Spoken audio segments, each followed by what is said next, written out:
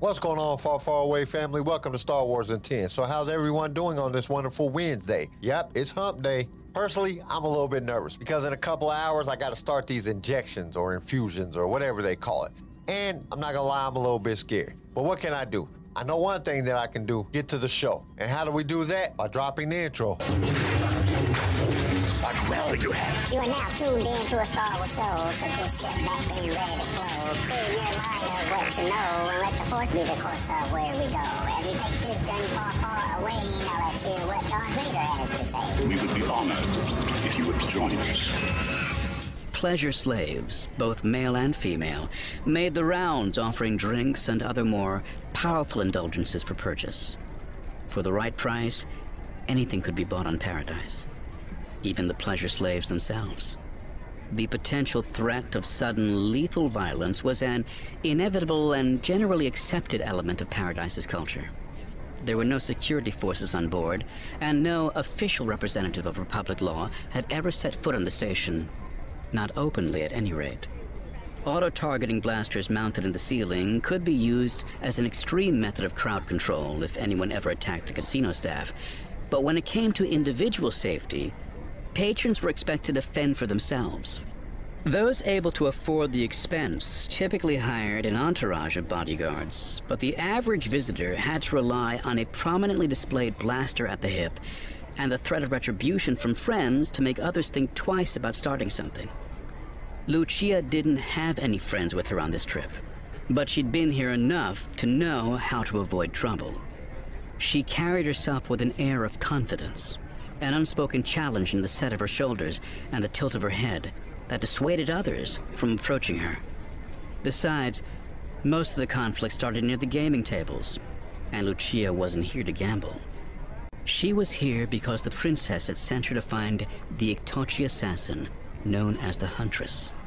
The last time Lucia had come here, she had also been looking for the Huntress, though that had been her decision, not Sarah's.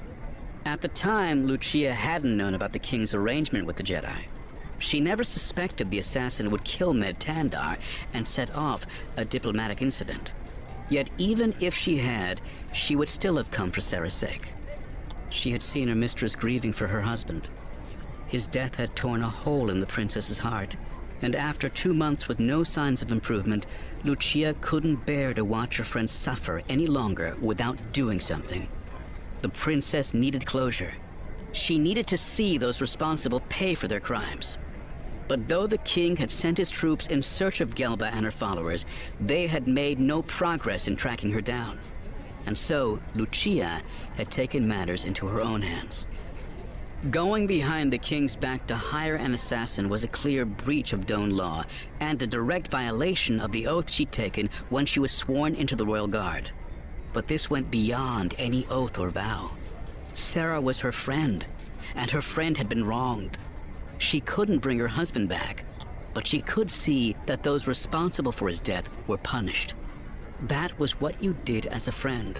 You put the needs of each other above everything else. You were loyal to your own. That was the reason Lucia had joined Khan's armies in the New Sith Wars 20 years ago. She didn't care one way or the other about the dark side, or the Sith, or even destroying the Republic. She had been a young woman with no family or friends, no prospects, no future. When the Sith recruiter came to her world, he offered her something nobody else had. A chance to be part of something greater than herself. A chance to belong. She had found that sense of belonging during her time as a sniper with the Gloomwalkers. The other members of the unit became like her family. She would have given her life to save any one of them, and she knew they would have done the same.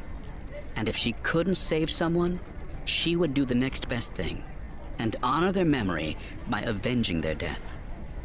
That's what happened with Dez. Although Lieutenant Ulabor was the official commander of the Gloomwalkers, everyone knew Sergeant Dessel was the real leader of the squad. A miner from Apatros, he had been a giant of a man. 2 meters tall and 120 kilograms of pure muscle, with an instinct for battle and a knack for keeping his fellow soldiers alive in impossible situations. Dez had risked his own life to save the unit more times than Lucia could even remember. Thinking back on what had happened to Dez still filled her with anger. While stationed on Fasira, the Gloomwalkers had been given orders to attack a heavily fortified Republic installation before sundown. A suicide mission that would have seen the entire unit get slaughtered. When Des suggested to the lieutenant that they wait until after nightfall, Ulabor had refused to listen. The criffing coward would have sacrificed them all rather than tell his superiors that they were making a mistake. Unwilling to march his friends into certain death, Des took charge of the situation. He knocked Ulabor out and took command of the unit, changing the plan so they would strike under cover of darkness. The mission turned out to be a complete success. The enemy forces were wiped out with minimal casualties, securing a major victory for the Sith War effort. Des should have been hailed as a hero for his actions. Instead, Ulabor had him arrested and court-martialed for insubordination. Lucia could still remember the military police leading Des away in cuffs. She would have shot Ulabor right then and there if Des hadn't seen her slowly raising her weapon and shaken his head. He knew there was nothing anyone could do to save him. There were too many MPs around, all with weapons drawn. Anyone trying to help Des would be killed, and he would still end up getting court-martialed. Even as he was being led away to face certain execution, Des was still looking out for his friends. Lucia never saw Des again, never heard what happened to him, although she could easily guess. Insubordination was a capital offense, and the Sith weren't known for leniency. But though she couldn't save him, she could still do something to repay him. It took almost a month before she got the chance, but she wasn't about to forget. It came during a skirmish against Republic troops on Alaris Prime. The Gloomwalkers were on patrol when they stumbled into an ambush, something that never would have happened if Des had still been with them. But their sergeant had taught them well, and even without him, the Gloomwalkers were still one of the best units in the Sith Army. The encounter only lasted a few minutes before the Republic soldiers broke ranks and fled. The intense, close-quarters fighting resulted in several casualties on both sides. Among them was Lieutenant Ulabor. His status was officially registered as killed in action, and nobody in the Gloomwalkers ever bothered to report that he had been shot in the back from point-blank range. There were some who might consider her a bad person for what she had done, but Lucia never regretted her decision. To her, it was simple. Des was her friend. Ulabor was responsible for his death. It had been the same with Sarah. The princess was her friend. Her husband was dead. Gelba was responsible. It was all about loyalty.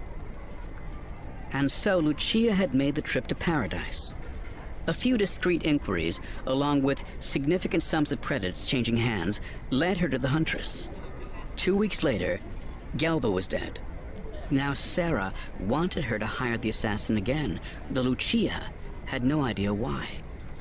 Something had happened to Sarah during their visit to the Jedi Temple on Coruscant. She had seen something upsetting, something she hadn't wanted to talk about. Lucia knew there were secrets in the princess's past, but she had always respected her right to privacy. After all, there were things in her own past she didn't want people poking their noses into either. Yet even though she had agreed to help, she was worried about her mistress. Sarah was basically a kind and gentle person, but there was another side to her as well. She had nightmares, and sometimes she would go into dark depressions. Lucia suspected she had been scarred by some traumatic event in her childhood. A memory so intense, it had damaged her in a deep and fundamental way. Okay, this is not the best part of the story. It was definitely a filler part. Lucia talked about her past, and that was about it. Well, she did bring up that she was at Paradise, which is a luxury cantina located on planet Zeltros, but nothing in the form of action. So I think that's where we'll finish this episode. Join us tomorrow for the next part. We hope to see you there. Thank you for listening to Star Wars in 10. Tune in next time for more Star Wars adventures. If you would like to listen to other episodes of the show, you can follow us on all major podcast directories. If you enjoyed the show, we would really appreciate a 5-star review. Once again, thank you for listening, and may the Force be with you. Star Wars in 10 was created by Kenai Shed and is distributed by Swaycast Network. This show was produced by Pigfield Media, sound designed by Theodore Thompson, research by Leslie Schneider. I am your host, Kyle, and we will see you next time in a galaxy far, far away.